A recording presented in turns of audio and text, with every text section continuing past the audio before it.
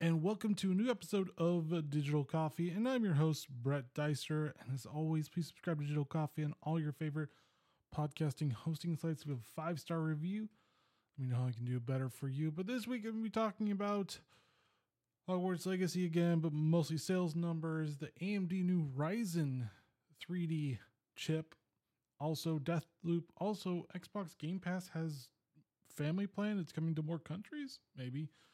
Hell Let Loose developer is done with Hell Let Loose. Overwatch 2 news, including an interesting esports turn of events. Also, the Ukraine government wants Atomic Heart banned because, well, we'll get into that. And Baldur's Gate 3 plus. That's going to be my main topics, is that we always are seeing these now new controversial games everywhere now, and like, what's the deal with that? But let's get on with the show.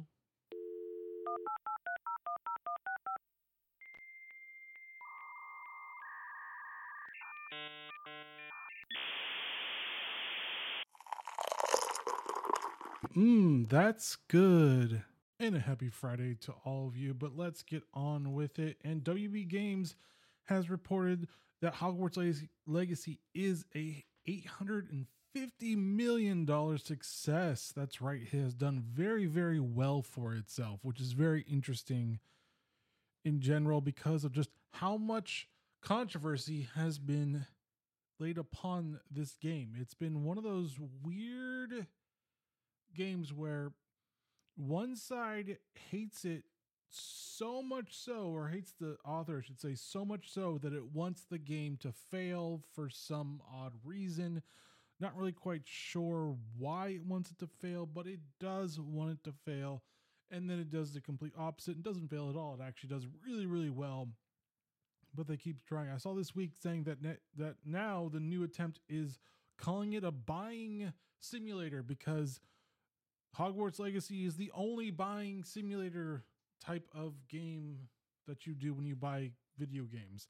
Literally every one of them is considered a buying simulator game. Plus with the genocide simulator game, plus with everything else they try to do with the Steam tags as well. It just they really wanted this game to fail, and it did not fail at all, which goes to show that these people have lost touch with reality, and maybe they should go outside and touch some grass. It's one of those really great things of touching some grass, taking a walk, doing something else that actually helps you instead of whatever you're trying to do. All right, moving on to AMD Ryzen 9 7950X 3D, which is the 3D V chip.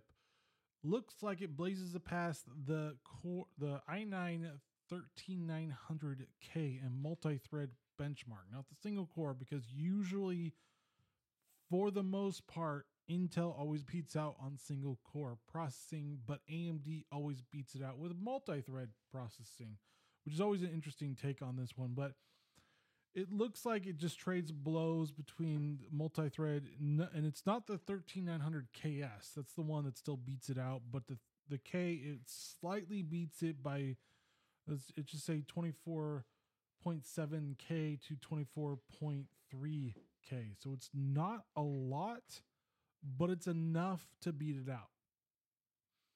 Now, if we go to just multi-core processing, which is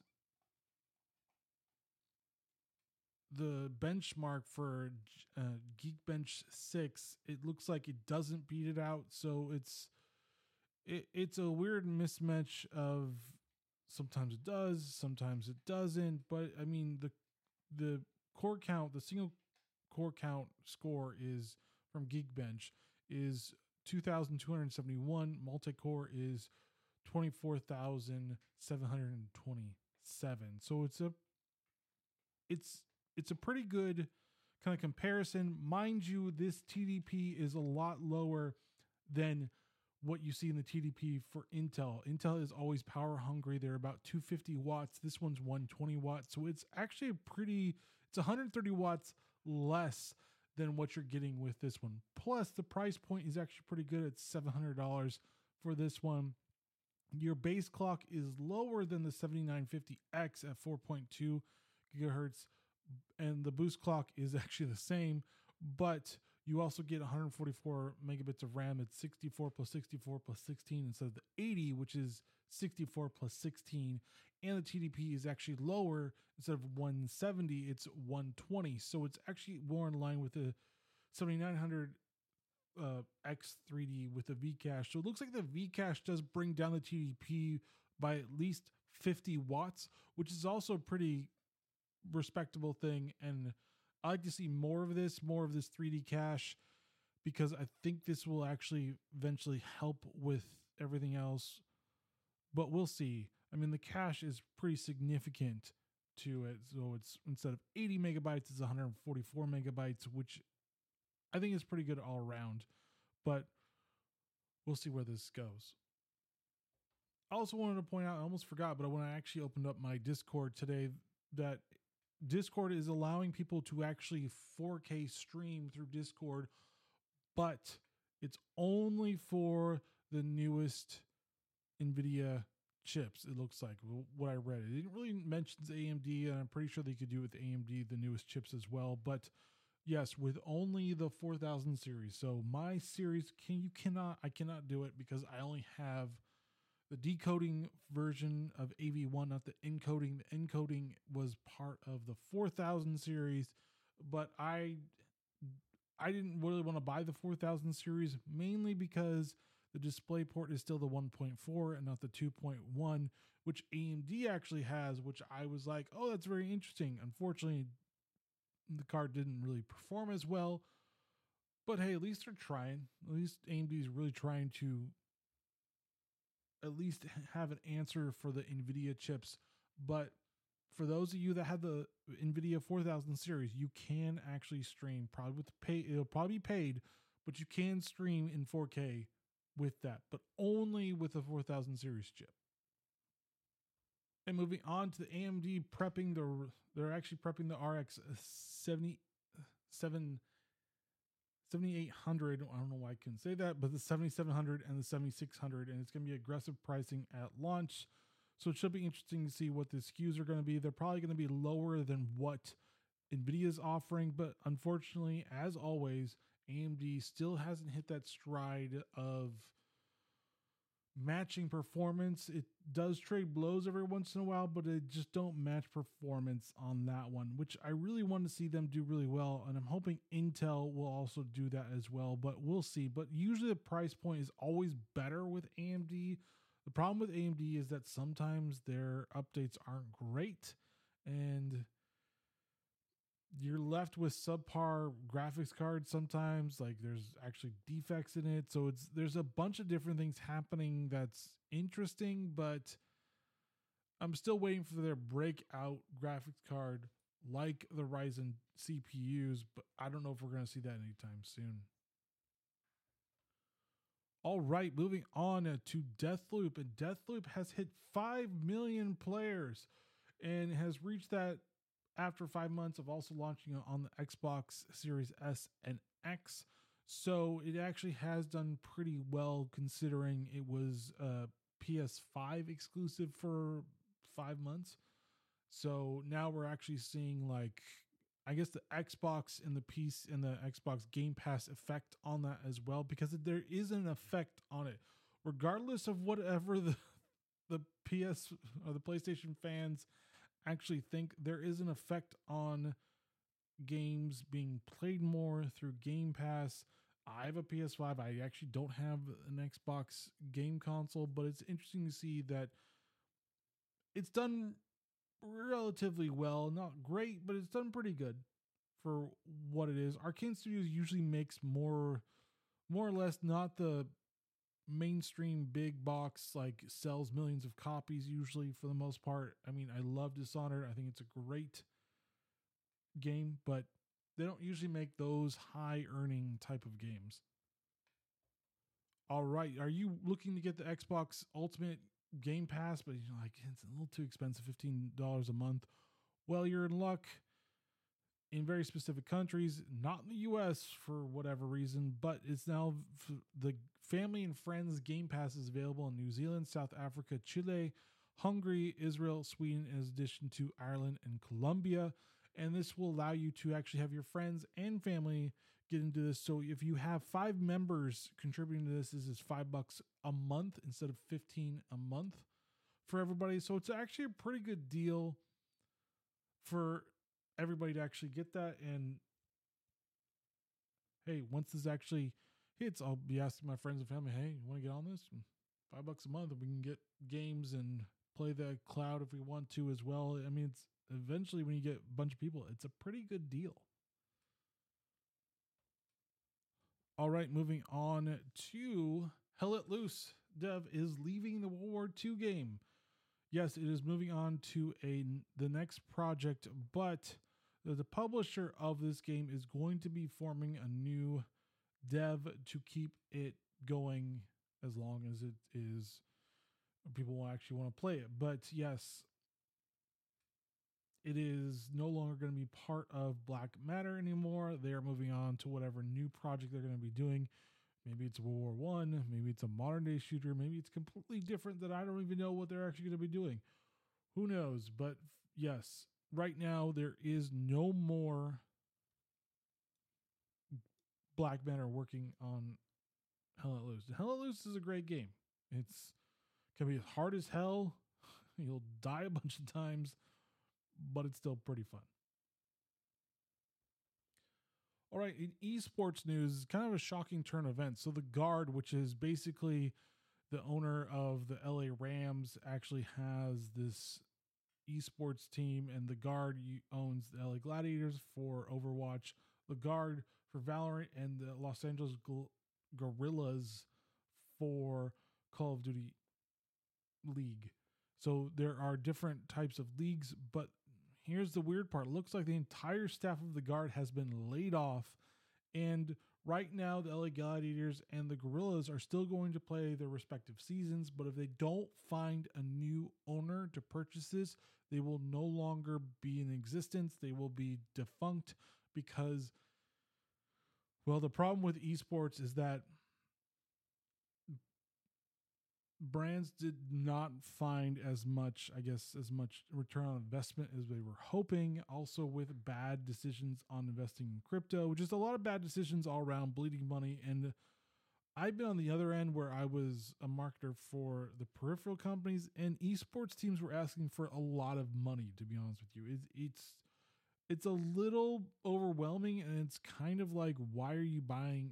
Why is it cost this much to actually do this stuff? And there's no other way of really negotiating with that. So I can see why it does actually happen, because it doesn't, the return on investment just isn't there. Because if you invest in an esports team and they don't win, then you're kind of like, well, that was a bad decision. And you're like, I didn't make any money off this. I'm shelling out this much money. And it's really unfortunate given the fact that the owner actually owns the LA Rams. It's kind of interesting that they didn't do a better job of actually investing and being financially sound on this one, but maybe there's not much you could do with this one. And since more and more brands are pulling back on risky investments, this is including one of them, the esports, we may see the end of esports. We may see a different, fine-tuned investment on esports, but it just looks really weird. And I guess, sorry for all those people that got laid off, especially some that were just moved to LA and worked for 2 days and were laid off. That really sucks. All right, on actual Overwatch 2 news, we have interesting things. First, it looks like Junkrat and Cassidy are going to get reworks or in development. It also includes Roadhog and Sombra. So I basically now main Sombra, or it's one of my go-to heroes to actually play.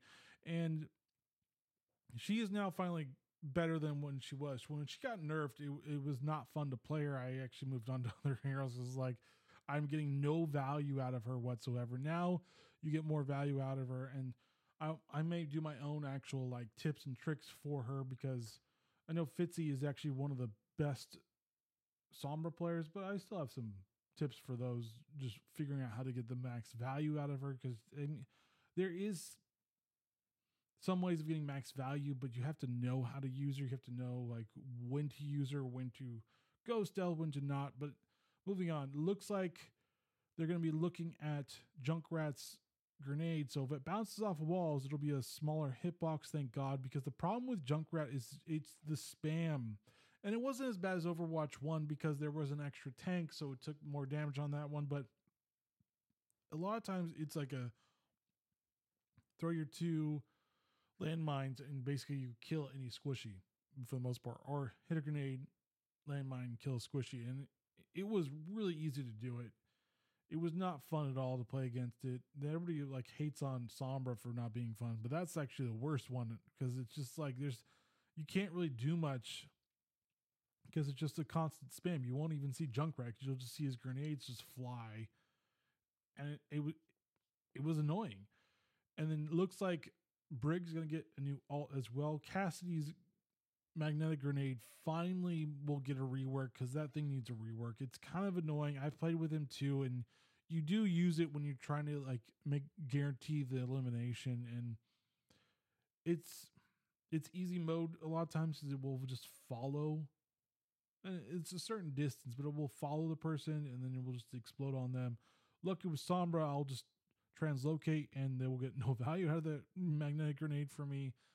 But that it's interesting. Roadhog's going to get a rework, which I think he does need. He is a tank of the old Overwatch 1 where it was great. You could have an off tank and a main tank, and the off tank would go on and do other things, and the main tank would just kind of like be more of the standard of that one. But since there's only one tank, it is kind of hard to actually utilize him. I use him very situationally if I actually do tank. Usually it's on the ones that there's a lot of booping abilities. So like the Garden is another. I think that one and the Sanctum where it has that. It just has different ways of me booping off people. I will use it in that way. Just like in DPS, the same maps, I will only use Pharah because I can get the booping on Pharah on those maps as well. So, like I said, it should be interesting to see. They did talk about that as well. They did talk about they may actually rework Pharah. Not really sure about that one. They also did touch upon, and this was an AMA, on spawn killing, which can be pretty awful. As a Sombra player, I kind of agree that there should be some type of thing to help with mitigating that, because it's sometimes if it's just a complete just a train wreck of a game where you just can't like get a position at all, and you just are just constantly just dying all the time, it can be pretty awful. So we'll see what actually happens with all this as well. Also, another funny thing about the Cassie rework is that they did a hilarious video on their own Overwatch Twitter page, and they tweeted out just saying that they implemented a Cassidy magnetic grenade where they throw it, it finds Mei anywhere and deletes her off the map. And I thought that was pretty funny.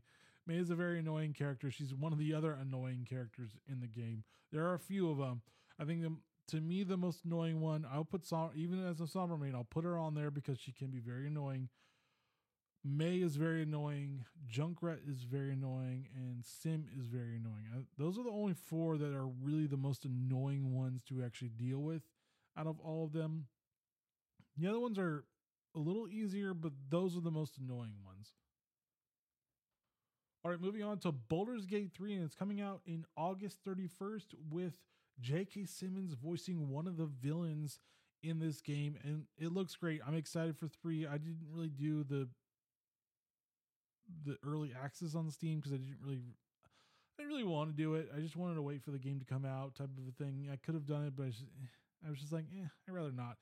But I'm really excited to see that he has voiced in one other game, Portal 2, and he was actually pretty amazing in that one. Very funny game when you play it. And if you haven't played Portal 2, you really should play Portal 2. But I'm excited for this. It is coming out in several months. I guess you could say it's only February. It's coming out in a little while, but I'm excited to see this. Apparently there's going to be more villains in Baldur's Gate 3, so it should be interesting to see what happens with that and what that's going to do with it. But yes, he is going to be voicing the villain or one of the villains Baldur's Gate 3. All right. It seems like we're now in today's gaming world where there's too many controversial games that shouldn't really be controversial. First, we had Hogwarts Legacy that was controversial just because it was the author that had a very normal take on what a woman is. And if you don't have that take, you have issues.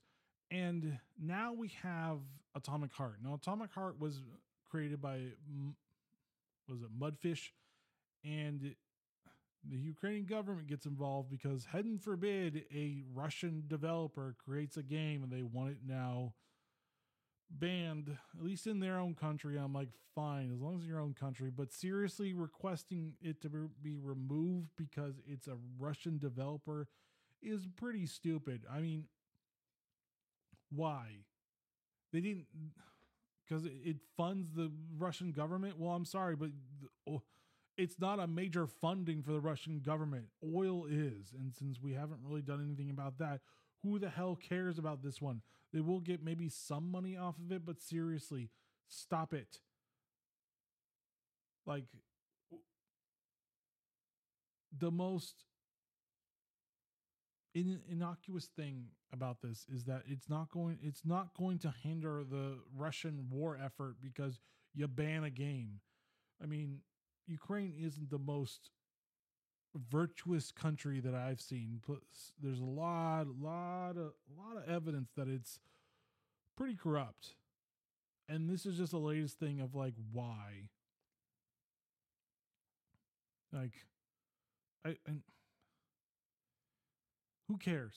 Like, seriously, like all the gaming journals are like, oh my God, they have this thing where they had this cartoon and it was very racist, and like everybody's trying to like hurt this game, everybody's trying to hurt Hogwarts Legacy, and it just doesn't work anymore. Like, people are tired of it. Like, all I want to do is play a game. If it's a game by a Russian developer, okay, fine, but they weren't the ones that wanted to march to war. They were the ones that just wanted to make a great game. That's it.